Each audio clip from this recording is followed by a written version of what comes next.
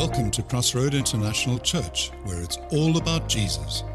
If you are in Kuwait and looking for a church to call home, we would love the opportunity to welcome you at one of our Friday services. Now, here is this week's message.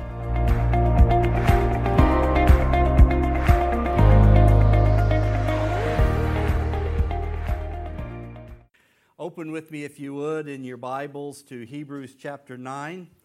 We're continuing today our series on Hebrews. Jesus is better, the supremacy of Christ. And today is kind of going to be a Bible study lesson on the tabernacle, because this first 10 verses of Hebrews chapter 9 talks about the earthly sanctuary. So Hebrews reminds the readers that regulations and practices in the tabernacle were ordained by God.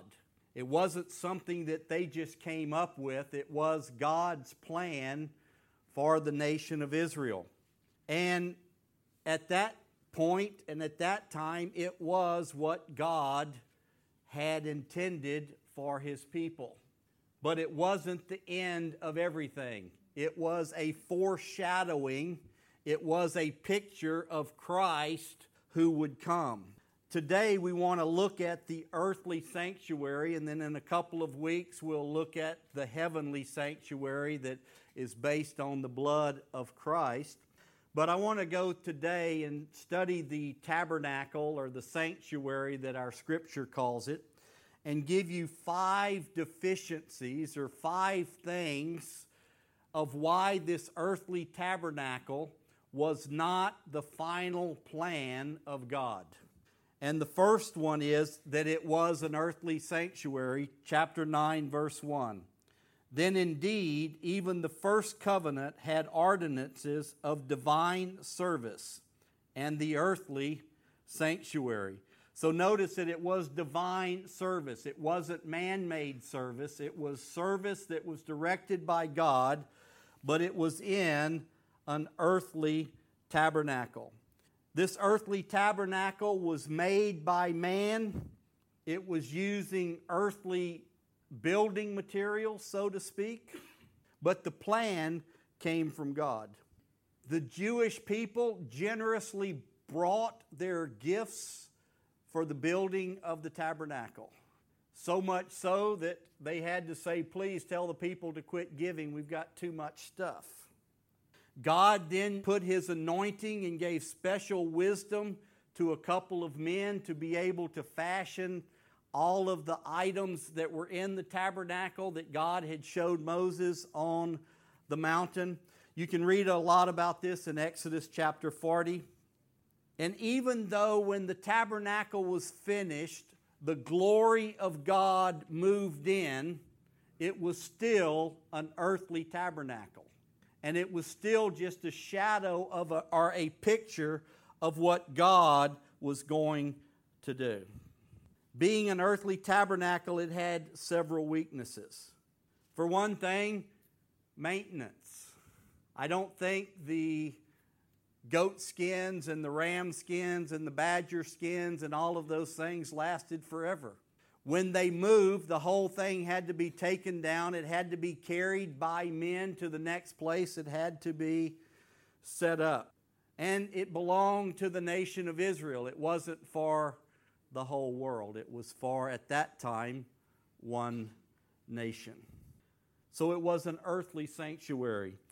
In verses 2 through 5, we will see that it was a type or a picture of something greater.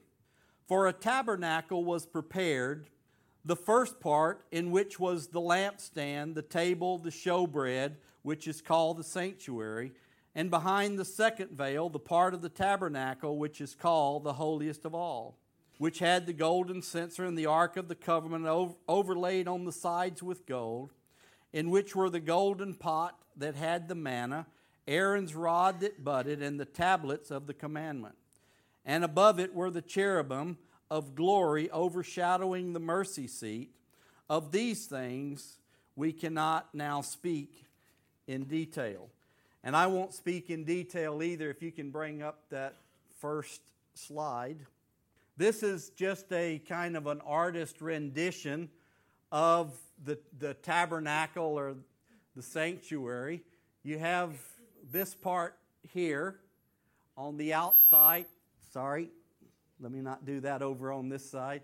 If you see the part toward the bottom of the screen, you have the brazen altar where the sacrifices are made, and then the laver where the priest would cleanse themselves.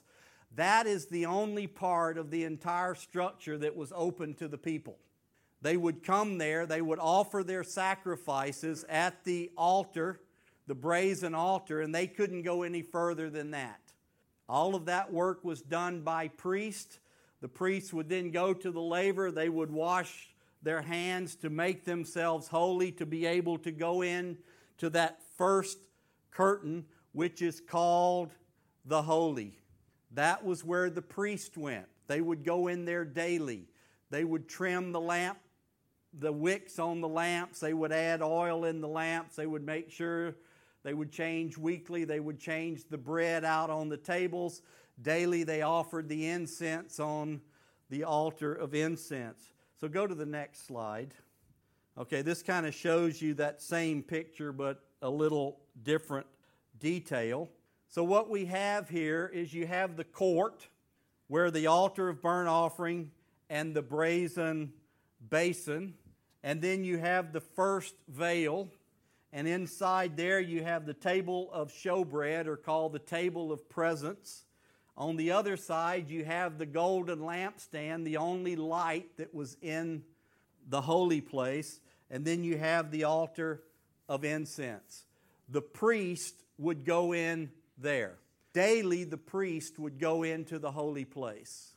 Then you have another curtain which separates the holy place from the Holy of Holies, or the most holy place, some scriptures say, and in there was the Ark of the Covenant. Now, inside of there was God's presence. God's presence was the light in the Holy of Holies over the Ark of the Covenant between the cherubim. No one was allowed in there except once a year. The high priest would go into the Holy of Holies, and he would go with blood, and we'll get to some of this in a minute, and he would offer that sacrifice once a year to cover the sins of the people for a year. Then he would have to come out. Tradition says that he had a rope tied on his leg, because on the hem of his garment there was a pomegranate and a bell, and a pomegranate and a bell, and a pomegranate and a bell.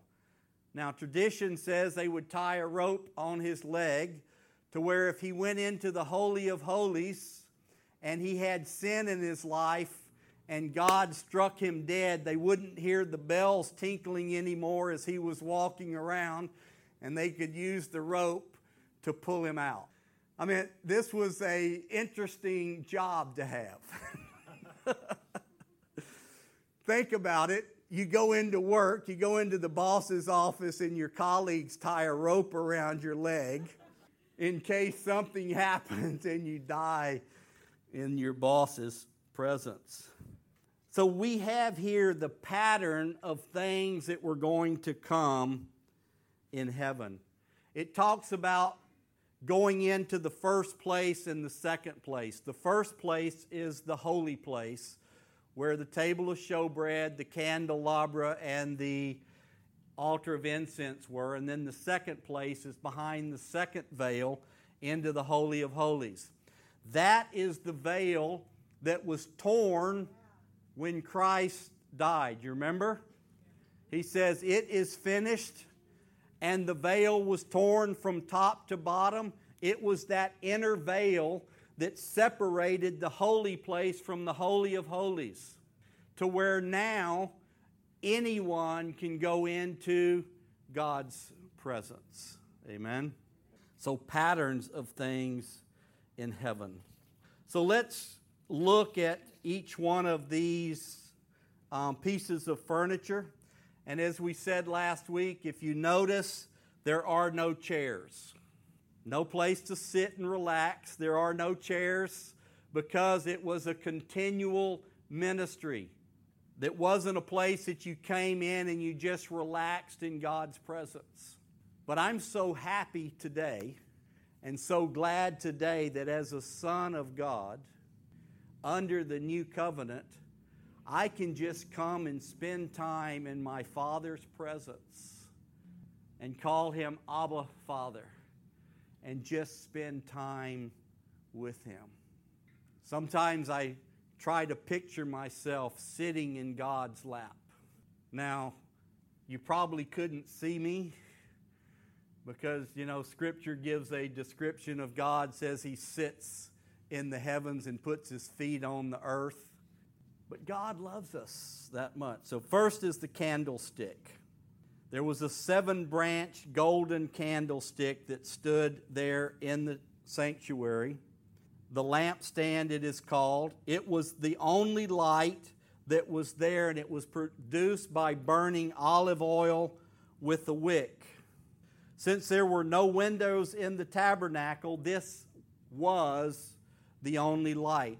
If you read about the covering over this building, it was about 7 layers of hides, plus it was solid wood walls, and the whole inside was covered in gold. So it didn't take a lot of light to light the place up because of the reflection off of the gold walls. The nation of Israel was supposed to be the light of the nations, and that's what this represented. Also, it represents that Christ is the light of the world, John 8:12. And believers are to shine as lights in the world, Philippians 2:14-15. You and I are to let our lights shine.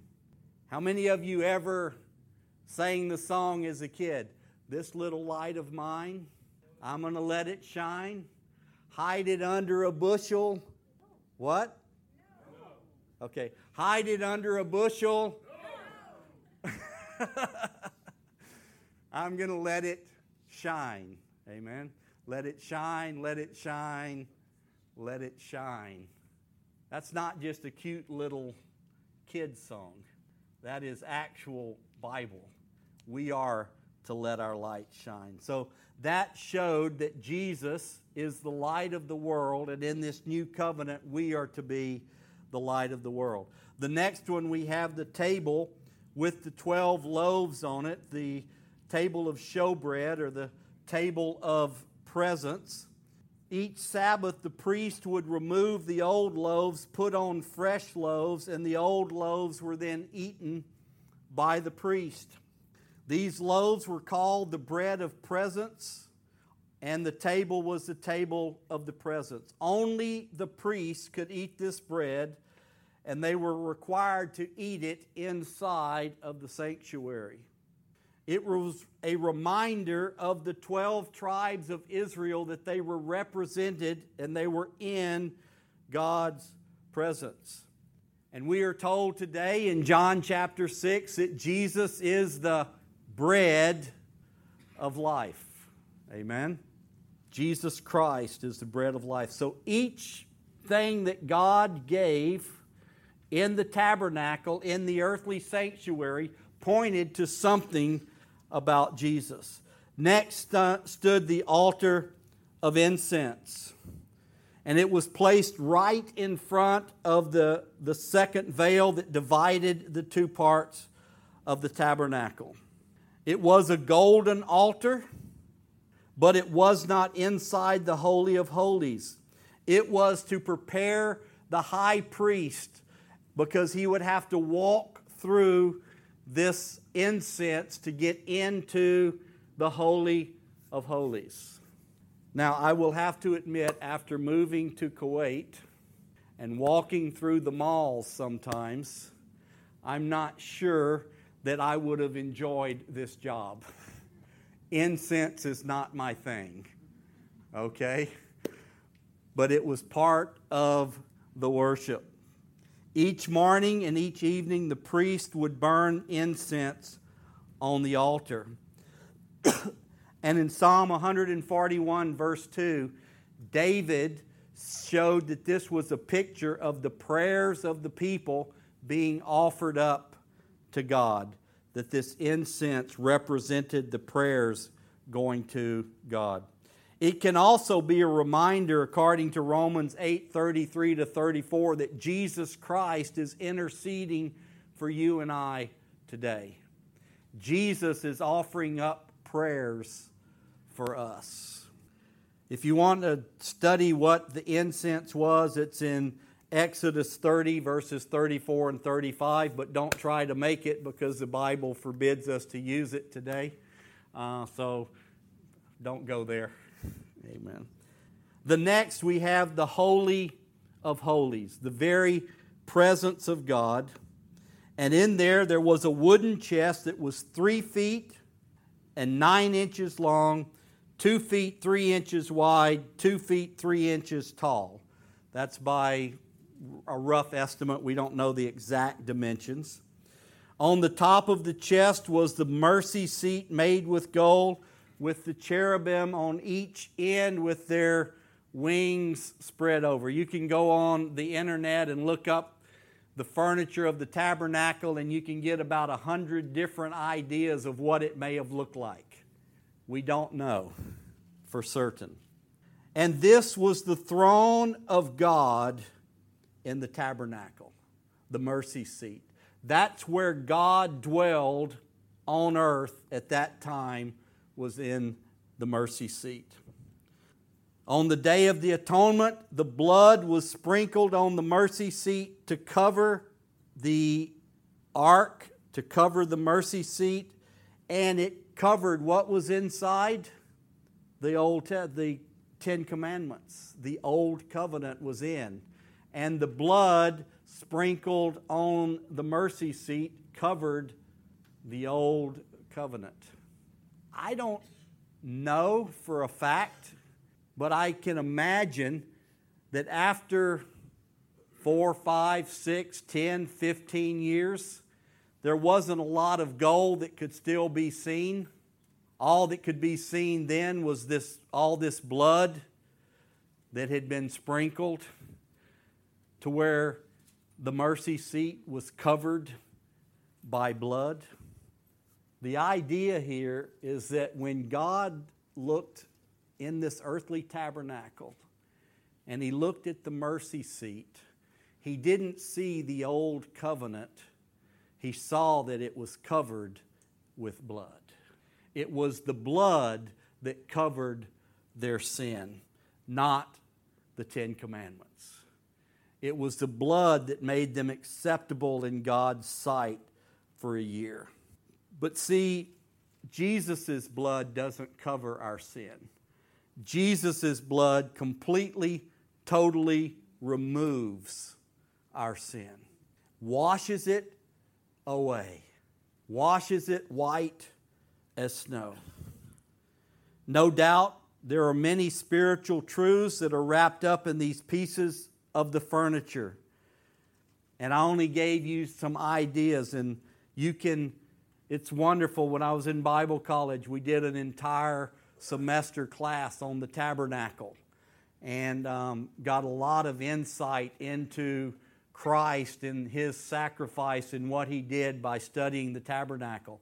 So if you want something very interesting to do, is study the tabernacle and see how it is a picture of Christ.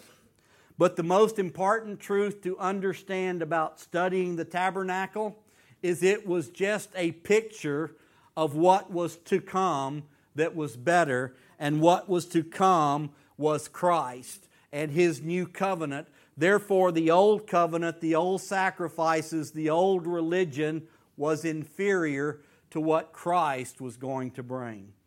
Jesus is better, and Christ is supreme. Number 3, verses 6 and 7 talks about it was inaccessible to people. Now, when these things had been thus prepared, the priest always went into the first part of the tabernacle performing the services. But into the second part, the high priest went alone once a year, not without blood, which he offered for himself and for the people's sins committed in ignorance. See, we must not get the idea that the Jews assembled at the tabernacle to worship. They assembled at the tabernacle for sacrifice to be made for their sin. It's different than what we do. We come here today, I hope you came today to worship God.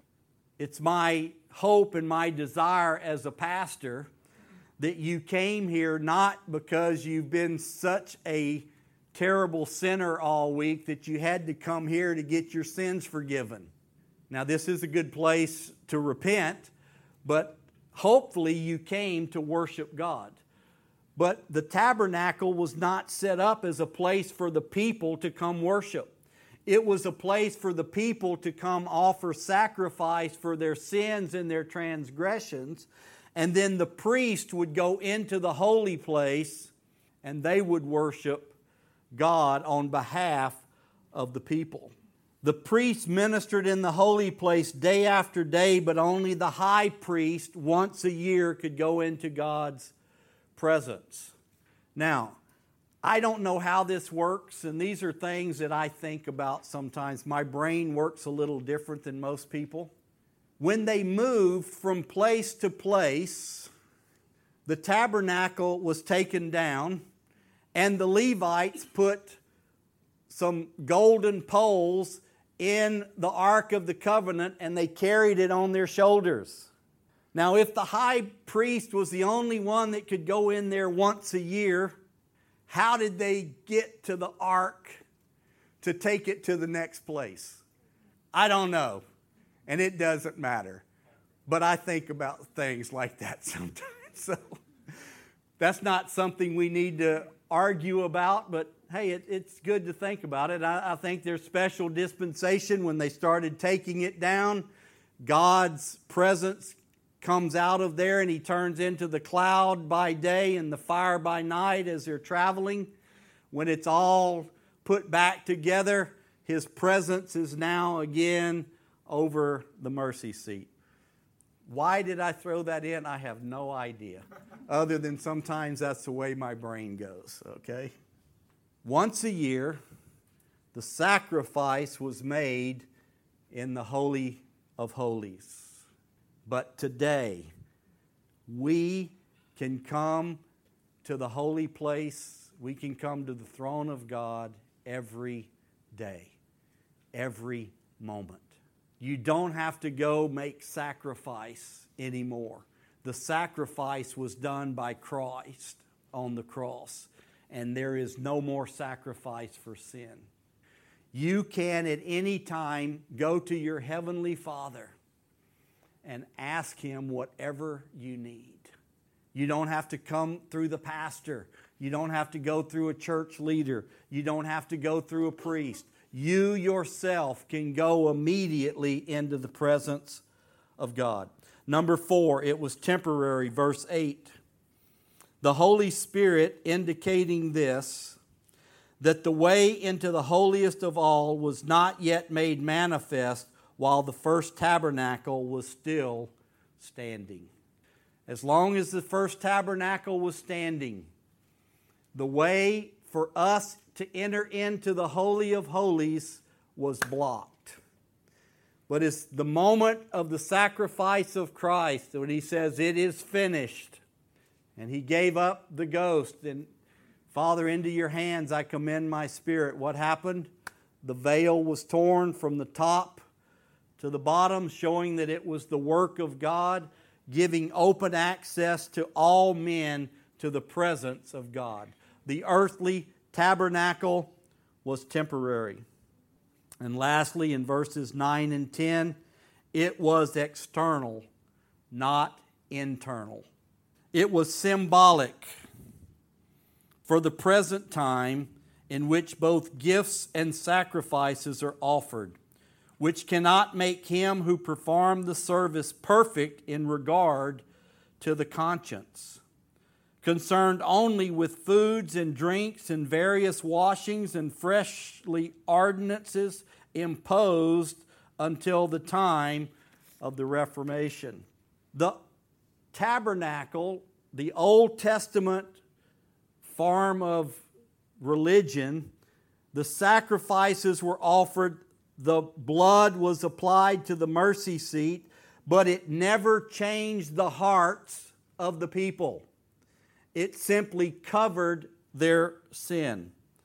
All the ceremonies associated with the tabernacle were only about ceremonial purity, not moral purity.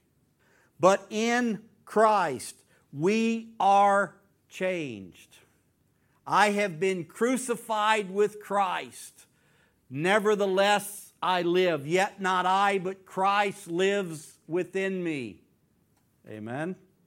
We are changed from the inside out. God does a work in our spirit, and eventually it manifests on the way we act and the way we live and the way we treat people and sometimes even the way we look. Okay, wonderful to know all of that stuff about the tabernacle. But what about today? How do I apply this?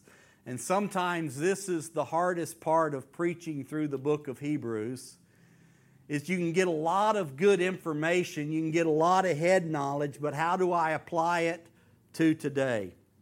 So let me just give you some truth that is consistent through the earthly sanctuary and the heavenly sanctuary, the old covenant and the new covenant, and things I can take into my life today. Number one, God is holy. Can we all agree to that? God is holy. Jesus' purity, His prayers offered up, His worship and His sacrifice all showed His heart of worship before a holy God. We need to be like Jesus. The second application, the second thing we can understand from the earthly tabernacle and the sacrifice of Jesus is not only is God holy, but I am sinful. Can we all agree with that? Okay, if you can't agree with I am sinful, let's say man is sinful. Can you agree with that? Okay. Do me a favor. Point to the heavens. Everybody, come on, do this. Okay, now take it and put it right here. This is the one we're talking about, okay? I am, we're real easy to point at someone else. You ever heard a message and you're sitting there and you go, man, I wish so-and-so could have been here to hear this. Well, guess what? You were there. You're probably the one that needed to hear it. God is holy. Man is sinful. Since none of us are perfect and pure, the penalty for sin is death. And that penalty was paid not by us, but by Christ. The next thing that we can see is the covenant was initiated by God, not man. God was the one that came to Abraham and initiated the covenant with Abraham. God came to Moses and initiated the covenant with Moses. Christ came and died for us, initiating the new covenant. God initiates the means for us to be able to restore our broken relationship with Him through Christ. God initiated it. I hear people say, and I used to say all the time, when I found Jesus. Well, that's a misnomer, because most of us weren't looking for Him. Jesus found us. I heard of the old guy in the African bush that was being baptized, and the pastor put him under the water, brought him up for a minute and said, "Did you find Jesus?" And he said, "No." So he put him down and held him for about 30 seconds and pulled him up. "Did you find Jesus?" "No." So he held him down till bubbles started floating up, and he pulled him up and he said, "Did you find Jesus?" And he goes, "Are you sure this is where you lost him?" It's not what we're talking about. We don't find Jesus. Jesus finds us. He never stopped looking for us. He never stopped drawing us by His Spirit. And then we come to Him. So it's initiated by God. And then lastly, God provides what is needed. God provides the sacrifice to where we can come to Him and live in His covenant. God provided the means so that the Israelites could approach Him, the blood of animals. God provides the means so that we can approach Him directly, the blood of Jesus. And as we've said many times, salvation is the blood of Jesus plus nothing. Belief in the sacrifice of Christ. If you do that, you are assured of your salvation if you believe in the sacrifice of Christ. My closing statement: God has made it possible for us to be restored in relationship with Him and draw near to Him. He had a plan. He initiated it. He made a provision. And that's something for us to celebrate. The Bible says that before the foundations of the world were ever laid, Christ was crucified. When God made the covenant with Abraham, Christ had already been crucified. When God gave the 10 Commandments to Moses in heaven, Christ had already been crucified. When that babe came in a manger on Christmas morning, Christ had already been crucified. God had a plan. God initiated the plan, and God provided for us the ultimate sacrifice to where we can now live according to His plan.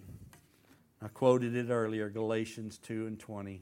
I am crucified with Christ. You know, that's hard as a pastor, but one of the jobs of a pastor is to make sure that every member of the congregation is dead to their sin. Amen? Understand what I'm saying? Are we all crucified with Christ? Nevertheless, I live. Yet not I who lives, but Christ lives in me, who gave Himself for me. Let's pray. Father, we thank You for the book of Hebrews. We thank You that Jesus is better. We thank You that everything about Christ is supreme to the types and the shadows in Scripture. Father, I thank You that even today as we looked at the earthly tabernacle and saw the different furniture, the table of showbread and the lampstand and the altar of incense and the mercy seat, the Ark of the Covenant, that, Father, all of those implements were perfectly fulfilled in Christ. That He was the one that paid the ultimate price for our salvation. And Father, I ask today that You would be with us and that You would lead us and guide us and help us to never, never forget that You are holy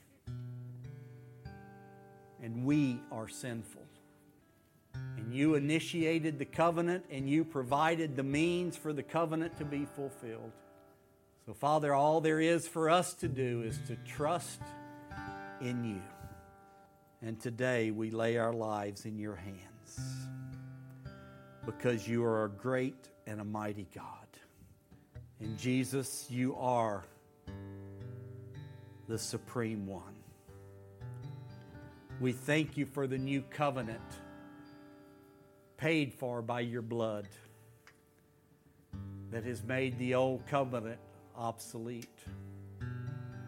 Father, I thank You that even in the new covenant, You've taken the laws that were written on stone and You have now written Your laws in our hearts. Father, many of Your laws have been moved from actions to our attitudes and the motives of why we do things. And Father, we ask that You would help us every day to spend time in Your Word and to spend time in prayer. to where we understand what is required of us to live as sons and daughters of God in the kingdom of heaven. And Father, we thank you for your word. We ask that you would seal it in our hearts today by your Spirit. In Jesus' name, amen.